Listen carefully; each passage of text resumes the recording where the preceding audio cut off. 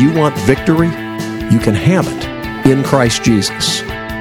Time once again for Abiding in Christ with Jim Wood. You have to step back, evaluate the various positions in light of Scripture, and then re-engage with a godly perspective. Pastor Wood is the founder of Wears Valley Ranch, a Christian home and school for kids from crisis family situations.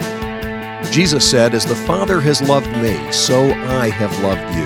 Abide in my love." You can contact the program by calling 866-41-ABIDE or by visiting us on the web at wvr.org. And now, without further delay, here's your host, Jim Wood. You would please open your Bibles to the book of Hebrews. We're in Hebrews chapter 12, and we're going to look at the first half of the chapter this morning, verses 1 through 13 of Hebrews chapter 12. This is God's Word. "Therefore, since we also have such a large cloud of witnesses surrounding us, let us lay aside every hindrance and the sin that so easily ensnares us. Let us run with endurance the race that lies before us, keeping our eyes on Jesus, the source and perfecter of our faith. For the joy that lay before him, he endured the cross, despising the shame, and sat down at the right hand of the throne of God. For consider him who endured such hostility from sinners against himself, so that you won't grow weary and give up. In struggling against sin, you have not yet resisted to the point of shedding your blood, and you have forgotten the exhortation that addresses you as sons. My son, do not take the Lord's discipline lightly, or lose heart when you are reproved by him. For the Lord disciplines the one he loves and punishes every son he receives. Endure suffering as discipline. God is dealing with you as sons. For what son is there that a father does not discipline? But if you are without discipline, which all receive, then you are illegitimate children and not sons. Furthermore, we had human fathers discipline us, and we respected them.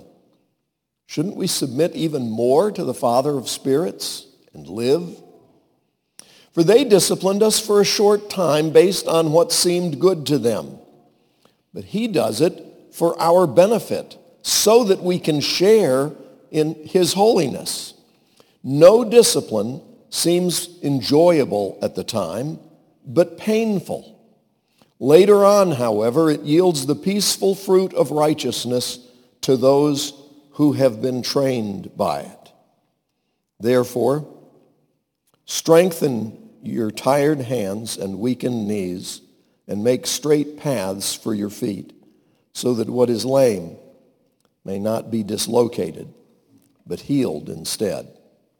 May God add his blessing to this reading from his holy and inspired word. Well, once again in this passage, the image is that of a runner, one who has a race.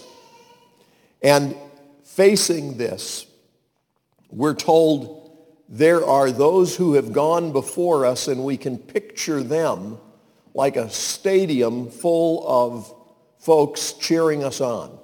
Those who have already passed from this life to the next.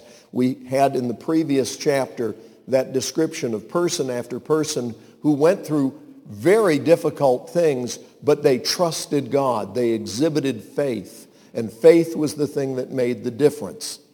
So now, referring to them, he says, therefore, since we also have such a large cloud of witnesses surrounding us, let us lay aside every hindrance and the sin that so easily entangles us. Let us run with endurance the race that lies before us, keeping our eyes on Jesus, the source and perfecter of our faith. If you knew that you were about to have to run a race, how many of you would put on your best pair of cowboy boots? No? I like cowboy boots. I've got a pair of cowboy boots I'm very fond of, but I wouldn't wear them to run a race. I have some really nice wedding shoes. They're not patent leather. I've never been a big fan of patent leather. I've had to wear it on occasion as part of a wedding party, but that's the leather that's polished like a mirror. I've never been real fond of that, but I've got some wonderful cap-toe shoes. They are really good. They're black leather. You can just look at it and tell it's a really excellent leather. And they're nicely polished, but again, they're not patent leather. They're just nice shoes. Those are my favorite shoes for a formal wedding. I wouldn't wear them to run a race either. Okay? Not because I'm afraid I'd hurt the shoes, but because I know that those shoes, as nice as they look, are fine for walking down an aisle. They'd be lousy for running on a track. Okay? You need to understand that following Jesus and accomplishing his purpose for you is more like running a race than it is like walking down an aisle. Now, I can recall some occasions in churches where I needed to walk down an aisle, and it would have been easier to go outside and run a race. Because God's conviction on my heart was such that I needed to make a public decision, and the problem with the public decision is other people can see it. I didn't want to be in that situation. And sometimes going from 2 or 3 rows back to the front seemed like too great a journey. But I want you to understand that while life often involves just taking the next step, the picture we need to have in our mind from what God is telling us here in this passage is we got a lot of running to do. We've got a long way to go. We're not nearly done. Okay? I am going to turn 66 this year. And compared to all these young people, I feel old. But I grew up with a dad who was in his 60s and a mom who was soon, in my teen years, in her 60s. And we lived with my aunt who was in her 70s and my grandmother who was in her 90s. So the fact of the matter is, my dad died at 87 and a half. My mother died at 99. I probably have a good bit of track left ahead. Okay? Much as I would welcome stepping into heaven today, God has indicated that most likely I could have another, 30 years or so. 30 years, I hope not. 30 years ago, we were just starting the ranch. You understand? It's been a long journey. And God's saying, yeah, and you may have a long journey ahead of you. Well, if I've got to go all that far, how about if I put on a pair of hiking boots? And God says, no, this is a race. You need to travel light. You need to get ready for whatever I ask you to do. You need to lay aside every weight and the sin that so easily trips you up, entangles you. Let me just ask you, not for a show of hands or any testimonies right now, but do you have a sin that easily entangles you? Is there something in your life that you are especially prone toward that you know you shouldn't mess with? It tends to trip you up. You need to work on laying that aside. Don't put it in your pocket. Don't say, well, that just, wherever I go, it goes. No. Lay it aside. You've got a race to run. Run with endurance. Let us run with endurance the race that lies before us. It's not a sprint. It's a triathlon.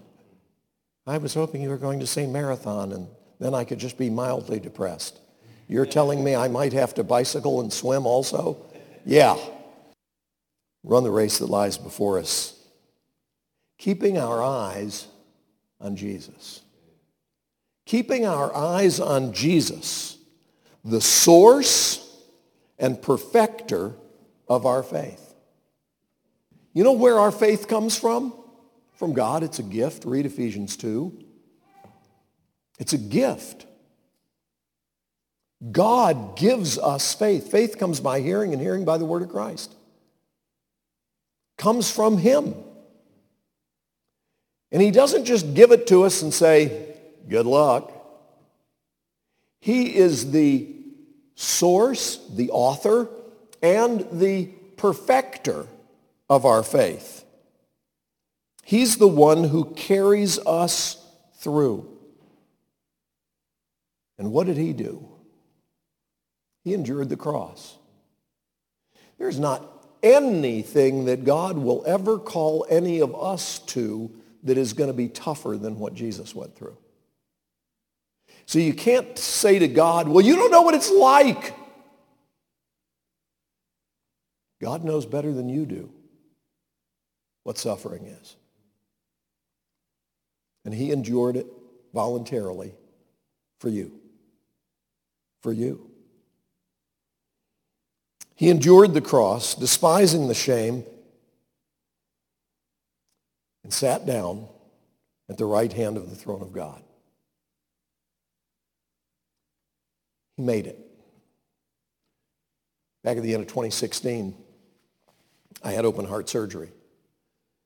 And a preacher friend of my brother's was facing the exact same surgery a couple of months later.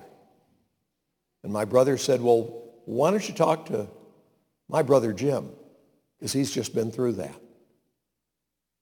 And so this guy called me up, and we talked.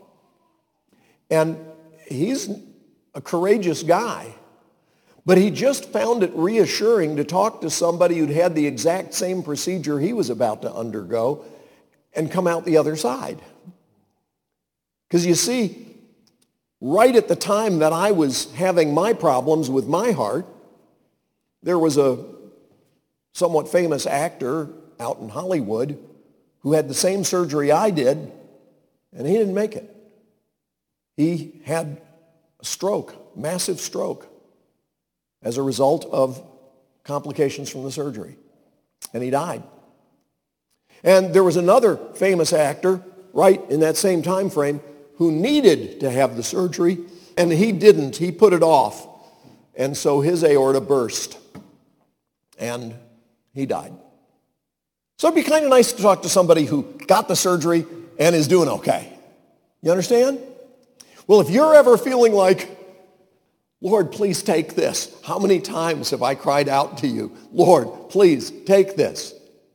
Remember what he went through. And remember that he's now seated at the right hand of the throne of God. He made it. And he is not only the author of our faith, he's the perfecter of our faith. That means he will see us through. We're going to get through this. Whatever you're going through, God will get you through, because this life isn't all there is. Consider him who endured such hostility from sinners against himself, so that you won't grow weary and give up. Did you know that the problem with getting tired is sometimes when we get tired, we want to quit, right? It's like, I don't need this. I'm going to stop. I'm going to give up. He says, in struggling against sin, you've not yet resisted to the point of shedding your blood. Well, that's a good word. Now, I've got to say, this is not the breathy, sweet sort of encouragement that some of us would like to receive. This passage doesn't do that. It says, hey, you're not bleeding yet. That's what it says. Look, in struggling against sin, you've not yet resisted to the point of shedding your blood. Come on. Toughen up. Do you know we need that? Because some of us just want a pillow. We think Jesus should have said, take up your cushion and follow me. He didn't. He said, take up your cross and follow me. You've forgotten the exhortation that addresses you as sons. My son, do not take the Lord's discipline lightly or lose heart when you are reproved by him. For the Lord disciplines the one he loves and punishes every son he receives. How many of God's children receive discipline? All of them. All of them. Well, I don't like discipline. You know, I would love to have a really chiseled abdomen. I would. I've got a tremendous bank of muscle there underneath the layers of fat. Okay? I mean, it's solid. But there's another cushion of adipose tissue on the outside. And the problem with that is in order to remove it, I'd have to endure discipline. Well, I'm willing to endure discipline for the purpose of godliness, but not for the purpose of a six-pack. You understand? I mean, physical exercise profits little, but I'm concerned about eternity. I have recognized that Father Time is stronger than I am. So discipline may not be something we want, but it is something that we need and will receive if we are God's children. And when God disciplines us, the tempter will say, see, God doesn't love you. That's a lie. The Father disciplines those he loves. Endure suffering as discipline. God is dealing with you as sons. For what son is there that a father does not discipline? If you are without discipline, which all receive, then you are illegitimate children and not sons. You know, I don't go around spanking everybody else's kids. I don't do that. I have on a bunch of occasions said to a parent who was doing a good job of disciplining their child, hey, you're doing great. Keep it up. It's worth it. I've got 7 kids. The youngest one is in his 20s. Okay? And I can tell you right now, it's worth the investment. Don't let up. Keep disciplining your children. I've told, and the kids, when I say that, they don't look happy. You know, because they're trying to break down mom or dad or grandma. And I'm saying, don't give in. Don't give in. These kids need discipline. Not because they're bad, because they're human. And all us humans need discipline. If you are without discipline, then you're illegitimate children and not sons. But notice the phrase in the middle of that sentence. It's a phrase of reassurance. If you are without discipline, which all receive, in other words, don't sit around saying, well, you know, I haven't had any really painful experiences lately. I wonder if that means that God doesn't love me. No, everybody goes through hardship. The book of ours that everybody wants to buy multiple copies of to give to people they know is Weathering the Storms. You know why? Because everybody goes through storms. You're either in a storm or you've just been through a storm or you're about to go into a storm. And maybe all the above. Okay? So, furthermore, we had human fathers discipline us and we respected them. I hope that can be said of you. We had human fathers discipline us and we respected them for it. Shouldn't we submit even more to the Father of spirits and live? They disciplined us for a short time based on what seemed good to them. I was as good a disciplinarian with my kids as I knew how to be, but I wasn't perfect. God is perfect. God doesn't just do what seems good to him. He does what is good for us. He does it for our benefit so that we can share in his holiness. God's intention in disciplining us is that we become like him. We share in his nature, in his holiness. Now, please note verse 11. This is a verse that all of you should memorize. Okay? No discipline seems enjoyable at the time, but painful. If it's not memorably painful, it's not effective. We have electrobraid, excellent fencing material, down around the pasture. It carries electric current, hence the name. The goal is so that if an animal tries to go where it's not supposed to, and they push up against that fence, it will kill them on the spot. They drop dead, and all the other animals are terrified and say, "Oh, I don't want to go there." Is that right? Oh, maybe I didn't understand what electrobraid fencing does. It carries electric current, but it doesn't harm the animals. It just gives them enough of a jolt that they say, "I do not want to do that again." Okay? It doesn't kill any animals. It doesn't injure any animals. It protects the animals from injury by putting a boundary that they no longer want to cross. Okay? No discipline seems pleasant at the time, but rather painful. Later on, however, here's the second half of the verse, later on, however, it produces the peaceable fruit of righteousness for anybody who encounters it. No. It produces the peaceable fruit of righteousness for those who are trained by it. Did you know that there are some people who have painful experience after painful experience after painful experience, and they refuse to learn? They just absolutely refuse to learn. They keep doing the same stupid, sinful stuff over and over and over and over and over and over again. It's tragic. Absolutely tragic. You think, what? Do you remember when this happened? You did this and this happened. Did you like that? No, that was terrible. So why did you go and do the same thing all over again? And yet I know people who live that way. They live that way. No discipline seems pleasant at the time, but painful. Later on, however, it yields the peaceful fruit of righteousness to those who have been trained by it. Please, folks, if you're a child of God, you're going to have to go through discipline. Learn from it. Learn from it. Don't let that go to waste.